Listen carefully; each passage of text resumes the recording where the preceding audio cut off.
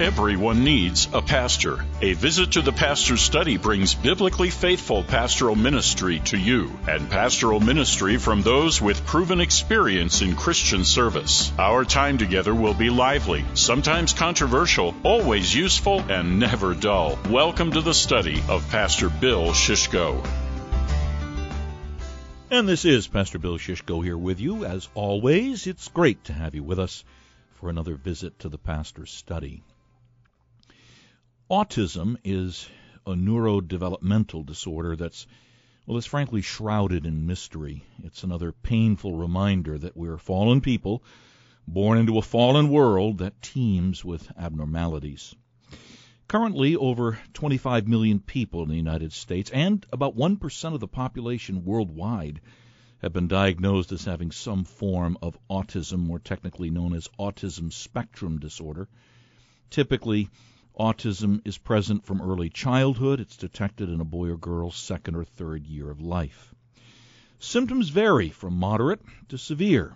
Children with autism have difficulty in communication, and for that reason, in part, they have a hard time forming relationships with others. Social skills are a challenge to children with autism. They make less eye contact. They have great difficulty entering into the lives of others. They have difficulty with abstract concepts. They repeat and sometimes repeat again certain words and actions. And while children with autism may have unique strengths and abilities in certain areas, their interests are usually very restricted.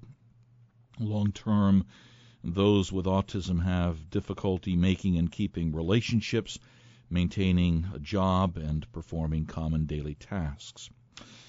What causes autistic behavior? Well, medical science isn't sure. Genetics appear to play a role. Adults with autism appear to be more likely to have children with autism. Are there environmental factors that at least contribute to autism? Well, the verdict of the world of science is, as of now, inconclusive. Again, autism is mysterious. It appears that, in those with autism, information is processed differently in the brain. There's some kind of breakdown in the communication system within the brain's extensive web of nerve cells and between the individual cells known as neurons. Doctors aren't sure why or how this happens, but what is sure, at least for now, is that there is no known cure. The diagnosis that a child has autism spectrum disorder doesn't come by standard medical tests, but only by a careful assessment of the child's developmental and behavioral history. Rarely is medication helpful for children with autism treatment, and I find this most significant as I try to look at this from a Christian perspective. Treatment must be individualized to the specific condition of the child with autism. There is simply no one-size-fits-all treatment. And when parents receive the diagnosis that their child has autism, there's shock, dismay, fear, and sorrow. It feels like the death of your hope and your dream, wrote a couple of medical doctors after they received the news that they had a child with autism. But to the Christian, the life-altering news that your child has autism, or that you have multiple children with autism, is absolutely not the death of your hopes and dreams as a parent. The Bible, the Word of God, speaks of parenting and education that's tailored to a child's unique needs when it says in Proverbs 22:6, literally translated, "Train up a child according to his or her own way, and when the child is old, he or she will not depart from it." And his or her own way may include the ways that are fostered or affected by autism. When Jesus was asked about a child who was blind from birth, another disordered condition that's a side effect of living in a fallen, abnormal world, Jesus deflected the question of his disciples by saying, "Who sinned?" As they asked, "Who sinned, this man or his parents, that he was born this way?" And Jesus deflected that question by saying that in a special way, the works of God would be displayed in him. Parents in every age, including parents of children with autism, should take comfort in seeing a plan of God for their children that's far higher than their own hopes and their own dreams. And when the Apostle Paul faced a condition that challenged and vexed him, his plea that the Lord might remove it was answered by a promise that assures all parents of children with autism, and that assures their child or children as well, my grace is sufficient for you. My power is made perfect in weakness. In the Word of God, in the promises of God, and in the grace of God in Jesus Christ, there are treasures of help and hope for children with autism and also for their parents. Now remember that the Lord uses people to help dig out those treasures and to make them available to enrich others.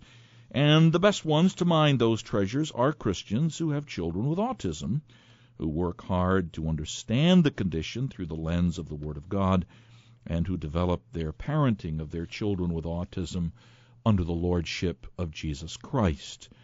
Jesus Christ, whose ministry included bringing blessing upon the children of those who brought their children to him in faith, something we should all be doing as parents. Well, Christina Miller is just such a person, the daughter of a Christian pastor who helped her from her youth to think through every issue from the perspective of the Word of God. Christina and her husband Matt are parents of one daughter with autism, Felicia, and another daughter, Addie, who has sensory processing disorder, something similar to autism, but limited to issues with respect to how the brain processes sensory stimuli. And I don't know of anyone who's done more thinking about how to understand autism and related conditions, how to effectively teach and discipline children affected by these conditions, and how to persevere in parenting children with autism and related conditions without giving up out of discouragement and out of despair. And Christina Miller works at this as a Christian committed to the whole counsel of God given in Scripture, something we just commonly call the Reformed faith. So you've already guessed, I'm sure, that our topic for today's visit to the pastor's study is autism, helping children and their parents. I've been absolutely fascinated by my talks with Christina and by her rich insights into working with children with autism, and I am absolutely confident that you will be too. That's why Christina Miller is our guest on today's visit to the pastor's study. Now remember, the program invites and encourages you to call in with your questions. It's your way of visiting the pastor's study by way of telephone or text. Here's our live call-in number. I hope you'll jot it down, 631-955-5400. Live call-in number. That'll put you on the program, 631-955-5400. But you can also text your questions at this special number. Put it under Pastor Bill, and that number is 516-367-0391. That'll get your texted questions to us. We're finding a lot of people prefer texted questions, 516-367-0391. But for now, Christina Miller, busy mother of Felicia and Addie, and wife of Matt as well. Welcome to a visit to the pastor's study. Great to have you with us. Great to be here. Let's start talking about a little bit of autobiography so people get to know you a little bit more. How did you and your husband determine that you had a child with autism? It was a gradual process. There were some red flags as early as her infancy that I remember saying to Matt, we need to keep an eye on that. That seems a little off. But in spite of this, she was meeting all her milestones early on, albeit at the later end of what they consider to be the normal range, but she was meeting them. By her second birthday, we were beginning to see some actual delays. For example, she couldn't use a fork to eat her food or drink from a regular cup. And while her vocabulary and understanding was incredibly advanced, all her words were slurred together as if she couldn't get her mouth to form the words properly. So we asked the pediatrician, and she put in a request for an evaluation by early intervention. And they came to our house. Now, how old was Addie at this point? Addie was... I'm sorry, this is Felicia. How old was Felicia at this point? Felicia was just turning 2. Yeah, which is about the time people can begin to see these patterns, right? Yes. Okay. Yes. Right. So right about then, we had a series of people come to the house, a child psychologist, a speech pathologist, to do evaluations of her. And at that point, no one was thinking autism, but they were seeing some of these little pieces of the autism puzzle. So they recognized that she had sensory motor delays, speech delays, low muscle tone, things like that. So she began to receive speech therapy, occupational therapy, and physical therapy at age 2. Now, again, there had not been the diagnosis of autism at this Not point. yet. Okay. Not yet. Right. So it wasn't until she was 4 and she entered pre-K, and she was in a classroom with 18 kids and a much bigger and busier environment than she had ever been in previously, that we began to see some of her social difficulties. Felicia has always been very friendly and outgoing and affectionate. Many kids with autism aren't. Okay. So that was the thing that made it not as apparent to us. Yeah, that puzzle piece, so to you've Yes. mentioned that with autism, the jigsaw puzzle is kind of your metaphor, and that piece Right. didn't seem to fit. That piece didn't seem to fit. But once she was 4 and in a pre-K classroom, we began to see social difficulties. For example, she would go up to kids in her class that she wanted to play with, and instead of saying hi, she would bark at them because she really liked dogs. Okay. There's the fixation on something. Yes, she was fixated on dogs at that age, and she would just bark at people or answer questions by barking, things like that. She also was very lost in her daily routines in the classroom. She would, go into the closet to hang up her coat and never come out because she would get fixated on, the way that the screw looked on the hook or something like that, and she would never come out. Right. Yeah, I think it's interesting that the autism, as you know, comes from the Greek word for self, autos. And so, it's simplified, but they're people who are kind of into themselves in their own world in many ways, right? Yes. Okay. Not in a way so much of selfishness, just sort of lost in their own mind. Sure. Okay. Yeah. Right, and of course there we're getting the issue of sensory perception. So anyway, so she's in school. The diagnosis had still not come. The diagnosis had still not come. In February of her pre-K year, we took her to see a pediatric neurologist because at that point we knew that in order for the school to give her the services that she needed an official diagnosis. And like I said, those other symptoms had started to present themselves. Sure. So we took it to the next step, and we took her to a pediatric neurologist, and that's when she was diagnosed as level 1 autism spectrum disorder. Now, how did you and your husband respond when you get this diagnosis? You have a child with autism. So it was interesting because I think we were different from a lot of parents in that we actually went to the neurologist hoping for an autism diagnosis, which sounds terrible, but like I said, we had her already in the system. We knew she had these problems, and we knew the diagnosis was key to getting her the help. You wanted the definition of what this was so you can begin to work with it. Right, and also legally it opened up doors for her to receive the interventions that she needed. With or without the diagnosis, she needed these interventions, and having the diagnosis would provide that for her. So I went into it really, really prepared and almost feeling more nervous that she wouldn't get the diagnosis.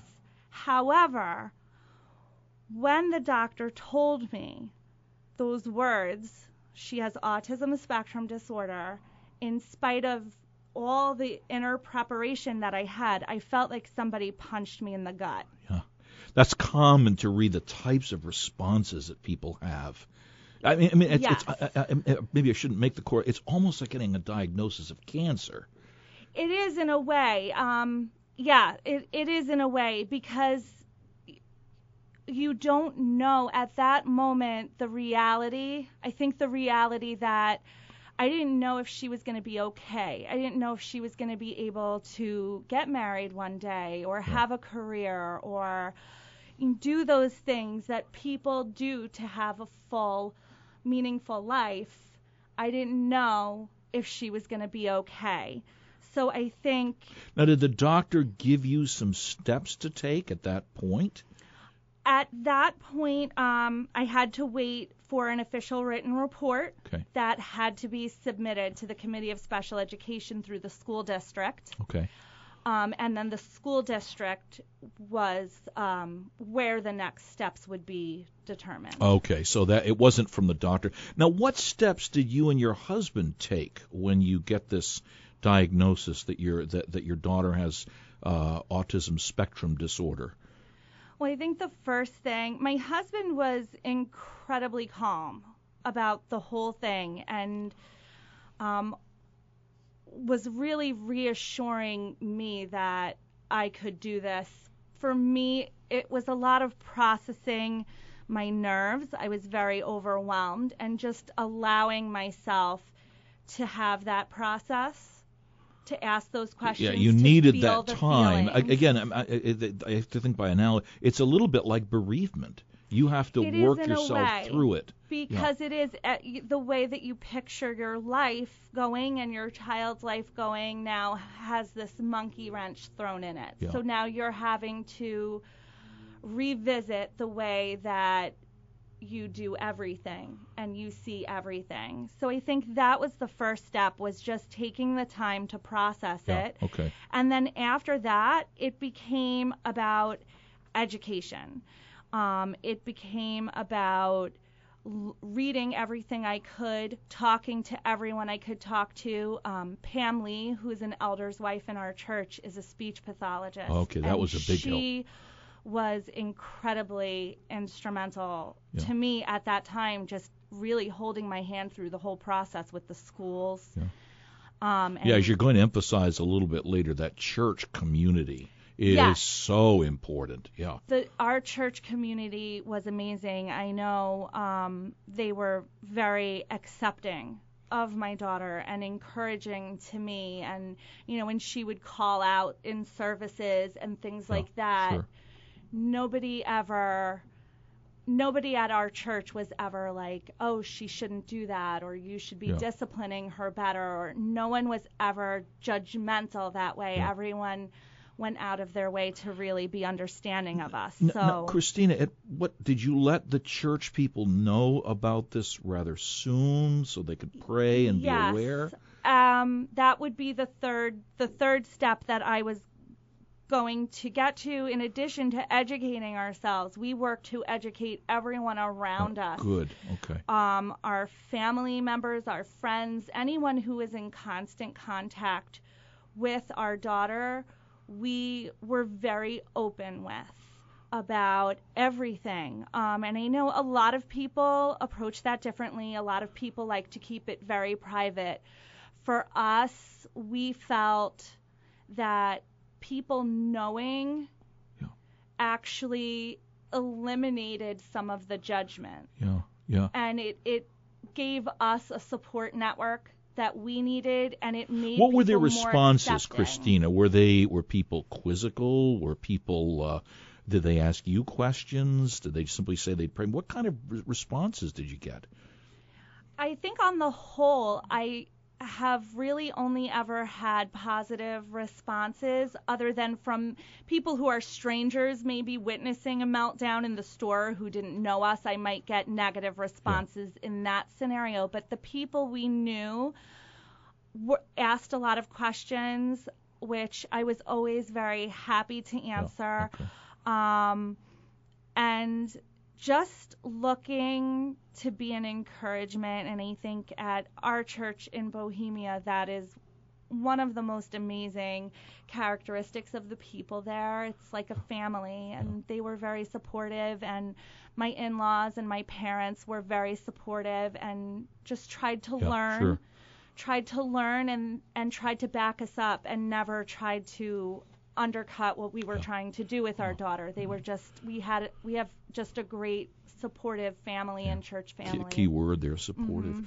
We're dealing with just introducing this fascinating topic of autism, and not just so much what it is, but helps for parents of children with autism and for the children themselves. And my guest is Christina Miller. We know the big questions you have are going to deal with basically how do you look at this from a biblical perspective and practical helps. We're going to get to those. I do want to remind you again, you're welcome to call with your questions, 631-955-5400. If you'd like to call in with your questions about autism, and also if you'd like to text your questions, you're more comfortable with that, 516-367-0391. We'll be back with more on the subject of autism, helping children and their parents after this message from the voice of A Visit to the Pastor's Study. That great city, New York. Metropolitan New York is the largest city in the United States. And with a population of over 20 million people, Metro New York is one of the largest cities in the world. And what's more, Metro New York is home to people from every nation of the world. To reach Metro New York is to reach the world. But churches faithful to historic Reformation Christianity in the Metro New York area are few and far between. The mission fields of Metro New York are America's richest and most neglected. Reformation Metro New York is an agency by which the Orthodox Presbyterian Church is planting and developing biblically faithful churches and church ministries in the Metro New York area. Through Reformation Metro New York, you can help promote the outreach of this program, A Visit to the Pastor's Study, and other projects designed to further the ongoing reformation of the church. That and church planting are the great passions of Reformation Metro New York. For more information, check out the website at reformationmetrony.org, where you'll get a personal look at the ministries of the churches, pastors, evangelists, and teachers of the Orthodox Presbyterian Church in the area, and you'll learn how you can be a part of our labors. We need your help. Here's the site again, reformationmetrony.org. Thanks for your interest and your help. Remember that great city, New York. To reach Metro New York is to reach the world. Now back to today's edition of A Visit to the Pastor's Study. Pastor Bill Shishko here with you today, and our topic is autism, helping children and their parents. My guest, Christina Miller, with one daughter who is a child with autism and another with a sensory processing disorder. And one of the things, Christina, as I've worked as a pastor over the years with people who have children with autism, is they don't really think through what this is from a biblical perspective. You've done a lot of work on this. Talk with us about a biblical framework for understanding autism and children with autism and parenting children with autism. Okay, so the thing that I've noticed, and as I've dealt with a variety of different kinds of therapists with my daughter, is that a lot of the principles that they're using are in the Bible. Okay. Already. The most effective strategies are supported in the Bible.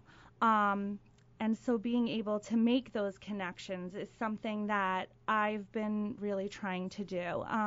The first is the scripture that you read in the beginning, Proverbs 22:6, train up a child according to his own way. And I think that this is true for every child.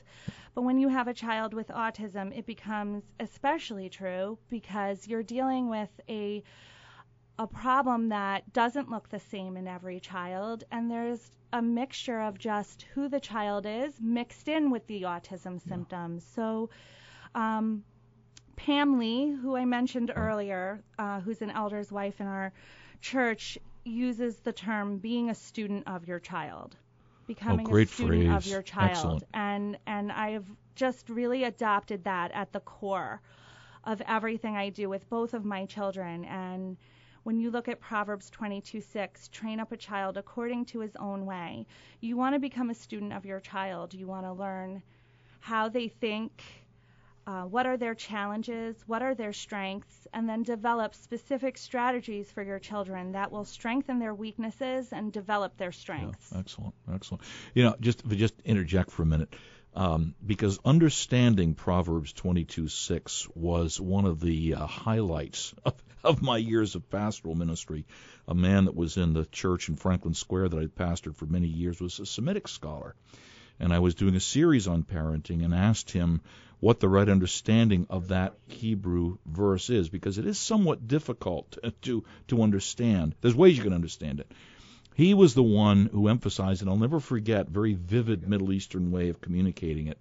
The word according to his way is a word, we would get the word, it literally would mean according to the neck. And he said it's the way a mother bird feeds its little baby bird. Each one is done according to what that little baby bird is. It was a beautiful metaphor.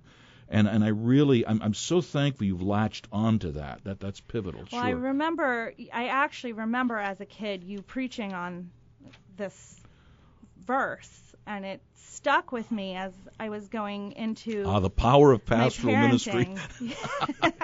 Yep. So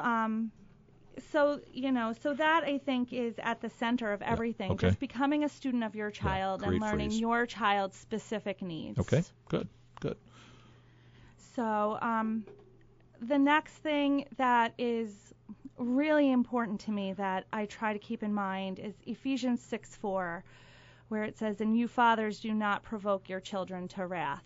And there are so many subtle ways that parents unknowingly provoke their children to wrath. And I think that being a student of your child goes a long way in preventing you from provoking your child to wrath. Because if you really understand them and what they need, then you can set realistic expectations for your children. You can set achievable goals and standards for them. You learn. So what are some ways you have worked not to provoke both Felicia and Addie to wrath? I think that the biggest thing that I've had to learn to do is when I see a behavior that needs to be changed, whether it be a tantrum, a meltdown, an obsessive behavior, whatever the behavior might be, I don't simply look at what the behavior is. I ask myself, why is this behavior happening? What is happening in this child's world right now that is invoking that behavior? If we're in a restaurant, my daughter Felicia she's okay with it now, but for a long time restaurants were a trigger for her because of the sensory processing. So because there's so much. There's so much, right. So the things that a typical person's brain can dismiss, like the conversations of the other people around us and the radio playing and the clanging of the dishes and all the different smells of the food, our brain kind of filters that away. But her brain is overwhelmed by it. And the way that I relate to her is that moment when I'm in the car with my entire family and both of my children and my husband are all trying to talk to me at the exact same time and the radio is on, and I just, like, at a certain point my brain just feels like it's going to explode and I just want to scream, "Shut up." That's what's happening in that moment for my daughter. All right, so you're identifying with your daughter. So I identify with my daughter, and I understand why the behavior is happening. And then there are times where consequences are appropriate, but then there are other times when this needs to be an issue that we deal with by teaching her sensory strategies or teaching her coping strategies. And so really looking at the why. Why is the behavior as we happening? all need to learn coping strategies. Sure. Yes. Now, we're just beginning to deal with Ephesians 6:4. Don't provoke your children to wrath. There's the other part, bringing them up in the child training and admonition of the Lord. I hope we're going to get to that. But we have a call from Paul. Paul, welcome to a visit to the Pastor's Study. Thank you. I have heard of parents with autistic kids that when they stop giving GMO foods in the diet, the kids get better. And I don't know if GMO foods is a cause or just aggravates it or what it is, but have you heard anything about diet and GMO foods? Yes, so there is a school of thought that believes that autism is caused by environmental causes such as diet.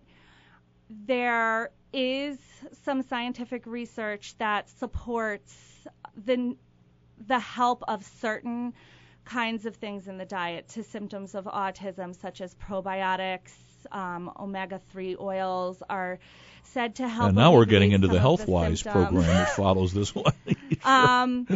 However, as of now, the research really has only supported behavioral therapy as being helpful. That's not to say that diet can't help. There just isn't any evidence really supporting that. But autism is largely a mystery, and they're still really researching it and learning about it.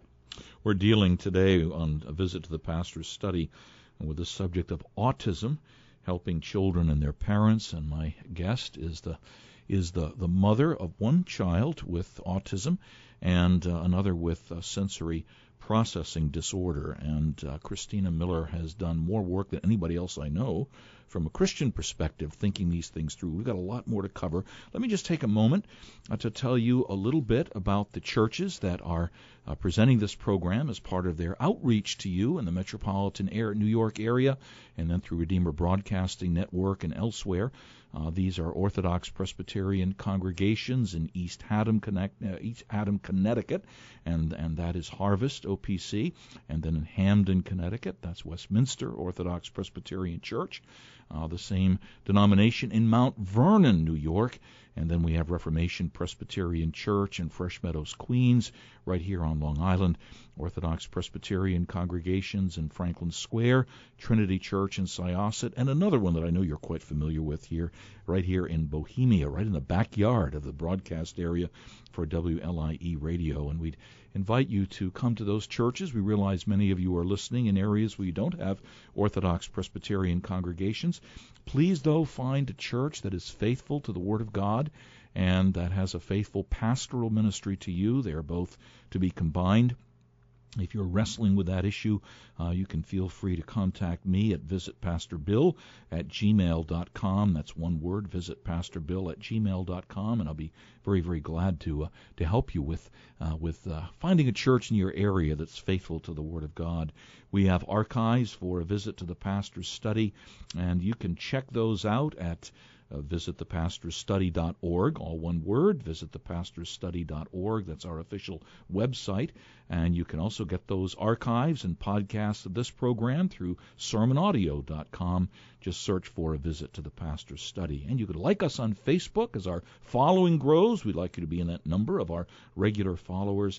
And we always value your questions, your comments, your suggestions. We just have a lot of fun bringing pastoral ministry to you via the radio and podcast. Call-in number for the program, 631-955-5400.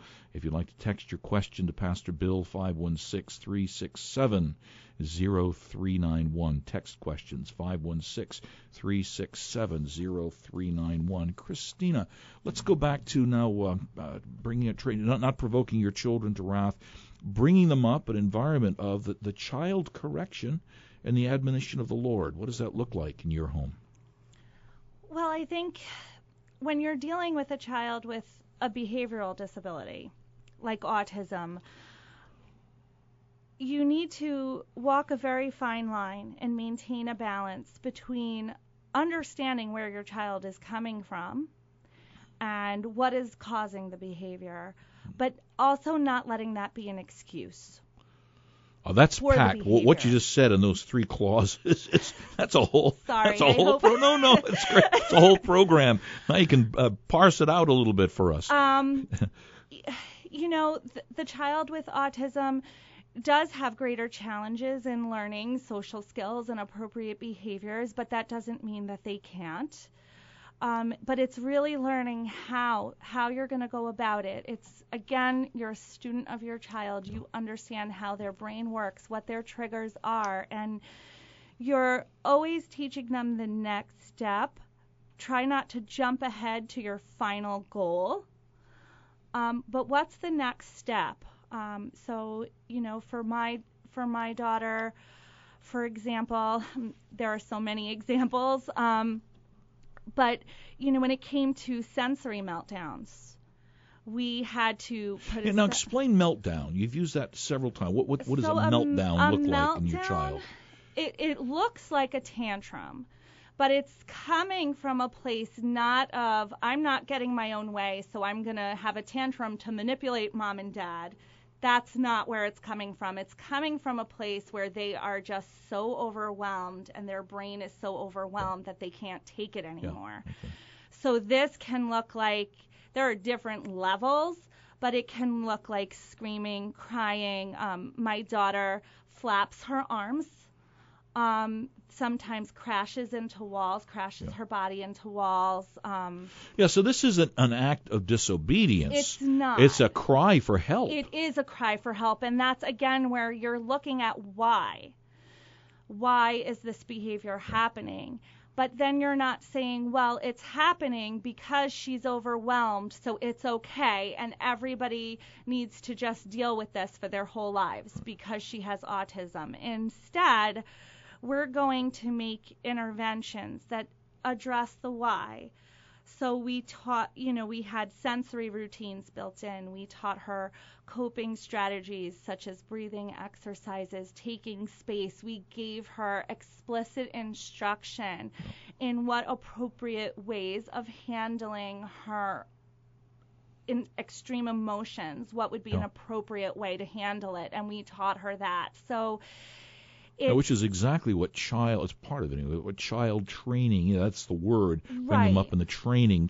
You're taking them along as children that have a different condition. Right, and we use scripture for this as well. We will point to certain scriptures, the fruit of the Spirit is self-control, and so I understand how you're feeling overwhelmed, and sometimes I get overwhelmed and I act inappropriately too, but the Bible does say that we need self-control. So let me help you learn how to have self-control. Excellent. That kind of thing. And, Chris, the other side of it, child training and instruction of the Lord. What about your actual daily classroom, so to speak, work with your daughters? So I build religious instruction into our daily routine, and I do it at night before they go to bed. I prepare them a half hour ahead of time, and we have a routine that we follow where we read from the children's Bible. We have a variety of different ones. We've sometimes used different devotionals during that time to instruct them. We do our scripture memory. I've taught them the Apostles' Creed and just different things that I think are important. So the ability to memorize portion of scripture is still there even with children with autism? Probably actually more so than with typical people. They tend to have like a superpower. My daughter you mentioned that special abilities that many of them have. My daughter was last tested in 2nd grade, and her memory is at an 11th grade level. Wow. Yeah, interesting. So, that's a side of this we need to emphasize. There are strengths. There are incredible strengths and gifts that come from having autism, and I always say I wouldn't take it away from her. I wouldn't wish it away from her. It's just a matter of learning to manage it, just like you would have to manage any child's strengths and weaknesses. And just to clarify, now your daughters are in the public school system. Yes. But you supplement things and obviously make use of the resources that are available. Yes. We work really hard at fostering social relationships within the church for our kids and having play dates and things like that, so they have friends in the church and we're involved in the church. And like I said, I build it into our routine in different ways, because I find if I don't organize it, it doesn't happen. Yeah, I think we're going to get to that organizational Yeah. matter. And we have a call from Tyler in Mastic Beach. Hey, Tyler, welcome to a visit to the Pastor's Study. Hi, how are you? Fine, thanks. What's up? Good. I have a quick question for you guys. I noticed you were talking about the subject of autism, and I actually used to, in high school, I had a coach who had a son who had autism, and we used to do a wrestling tournament every year called For Autism Speaks. I wasn't actually really too familiar with autism. I don't know if it's a neurological disability or whatever. Maybe you could just elaborate more on it. I'm just kind of unfamiliar with it. Yeah, good question. Okay, so it's a neurodevelopmental disability, which is a big word, but basically their brains and general nervous systems work differently from ours. So it looks different in every kid, and it's a spectrum. My daughter is on the high functioning end of the spectrum. She's actually in a regular class with regular kids, and then it can go all the way to where they're completely nonverbal. So the deficits vary. But the main thing, it affects the way they process sensory stimuli, which is the information our brains take in through our five senses, our sight, smell, taste, touch. So they can have extreme reactions. My daughter has like a strong sense of smell, and so if something smells bad, she's like horrified by it. And I'll be like, I don't smell anything, Felicia. And it affects them socially. Sometimes they seem to not really want to even have social relationships at all. And sometimes it's just a matter of the way that they navigate the social situations, that they have trouble sort of understanding sarcasm. They take things very literally. They have trouble reading a room, so to speak. Fascinating. Yeah, as we were actually talking about before the program, while we talk about a neurodevelopmental condition, because we are body and soul and fearfully and wonderfully made, and there's these connections that we have between the emotional, the physical, the mental, and so on. This really is very, very complex. It's very complex. Yeah. And what I appreciate is that you really are working to think this through, not from a material way, that it's just a matter of chemical issues in the brain, but you're holistically is the word. You need to look at it from every way, because I think anything that affects the nervous system really affects you in a holistic way. Exactly. So, and a lot of it is which comes first, the chicken or the egg? Is it the neurological problem creating response, but you're working with that. And it's a lot about learning to trust your gut. A lot of it as a parent. Good. Well, God created the gut too. So, yeah, Christina, you've mentioned, of course, you're a Presbyterian, and we're brought up to know that you do everything decently and in order. But I think that's ingrained in us as human beings. I mean, organization's important in all parenting, but I would imagine it's really important in parenting children with autism. Yes, winging it is not an option. When you have a child with autism. It's just absolutely not an option. I mean, I took you through our apartment. We have schedules for everything. Incidentally, when you do your blog, you need to get some pictures of this modern version of Romper Room for children with autism, because on each wall you have these magnificent lessons in themselves about what to do. But I don't want to steal your thunder. Oh, no, not at all. No, every day of the week after school looks a little different, whether it's a dance day when they go to dance, or is it a shower night. On Wednesdays, Felicia makes dinner. So each afternoon has its own posted schedule, so she can follow it. And that's important to let them know what's coming, otherwise it's sensory overload. Important, because because of the sensory overload, they are in this sort of constant state of walking on eggshells and being nervous about what's going to happen next. So they become very controlling and often develop almost obsessive compulsive strategies, and they like to have orders and patterns to everything. At least my daughter does, for sure. For example, if she's drawing a picture of the sky and the grass, she's not just going to draw the sky blue and color the grass green. She's going to color it whatever comes next in her color order. Interesting. So if pink is next in her color order, the grass will be pink.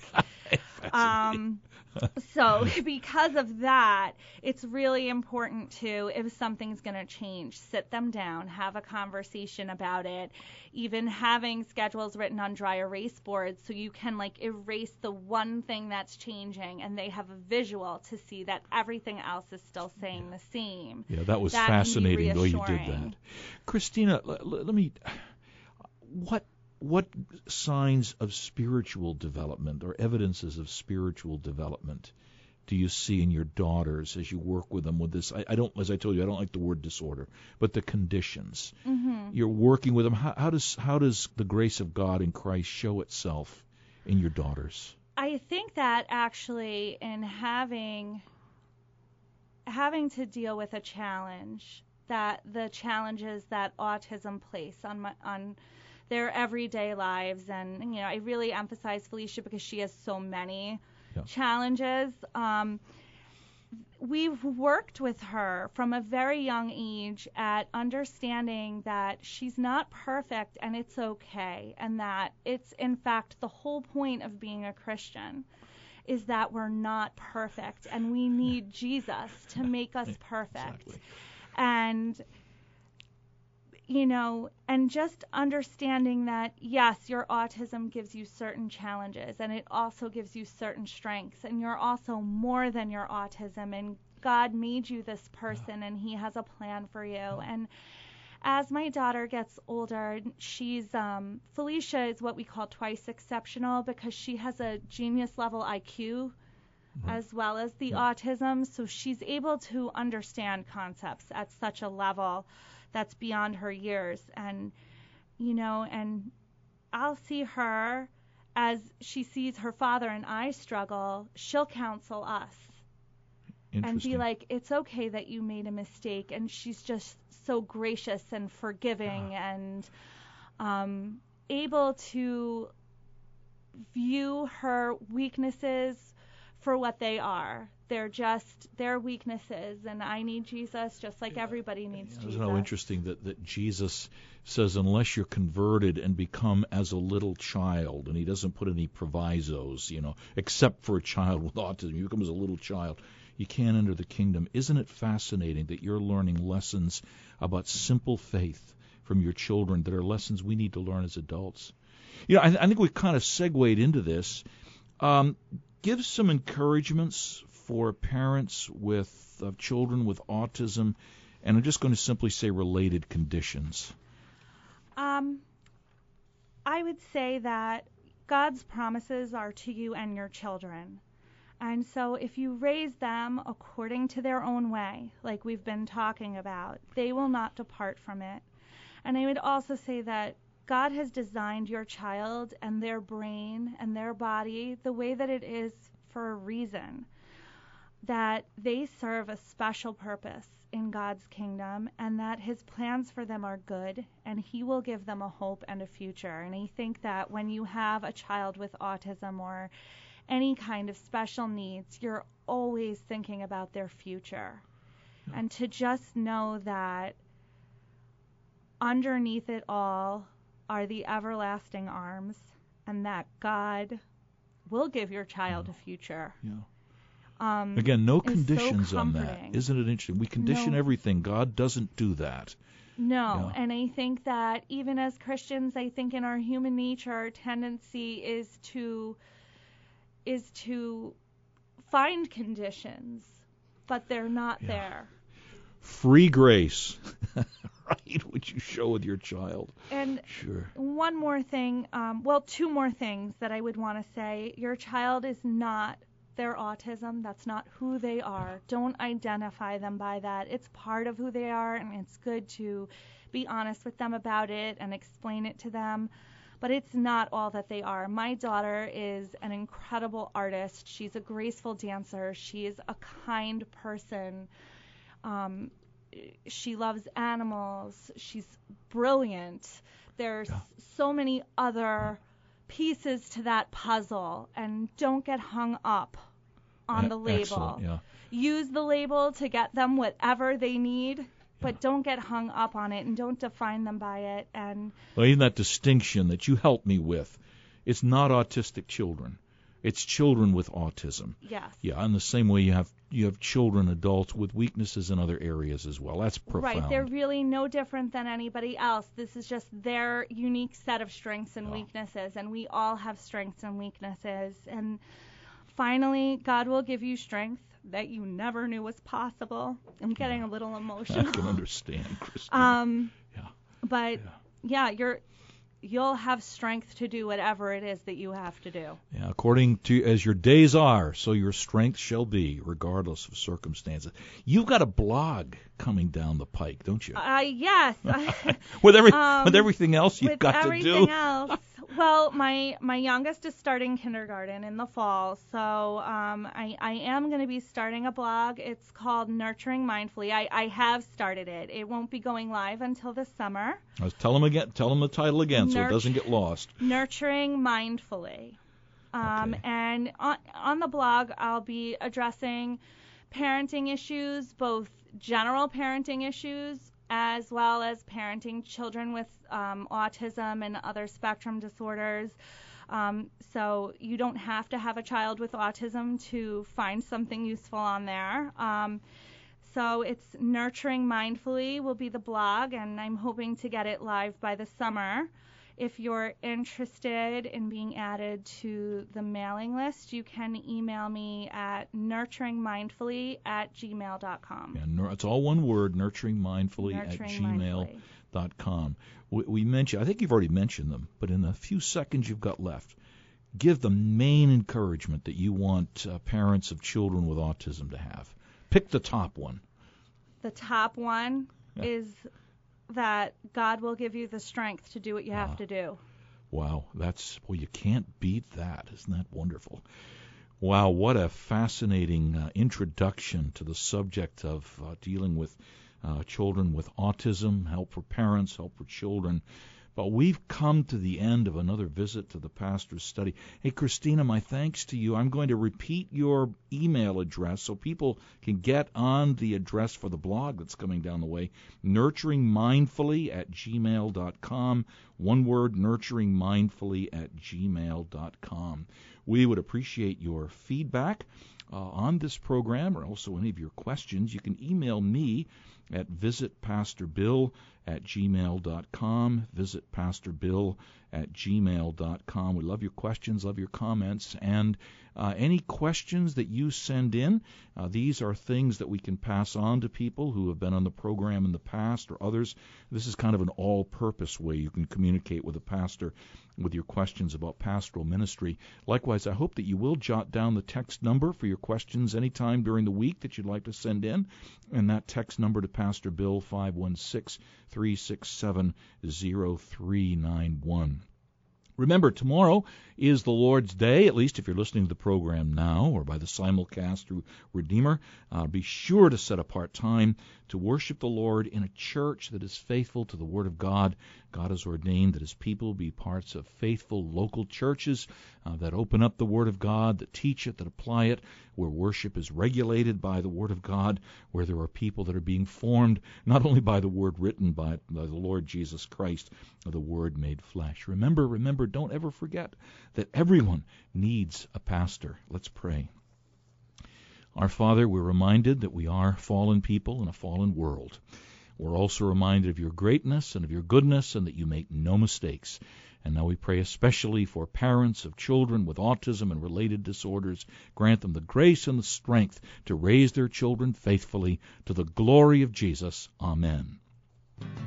You've been listening to A Visit to the Pastor's Study, a ministry of Reformation Metro, New York. Our website is www.reformationmetrony.org. Again, that's www.reformationmetrony.org. For more information on the program, check out our website at www.visitthepastorsstudy.org. That's www.visitthepastorsstudy.org. Listen in next week at 12 noon for another edition of A Visit to the Pastor's Study. Remember, everyone needs a pastor.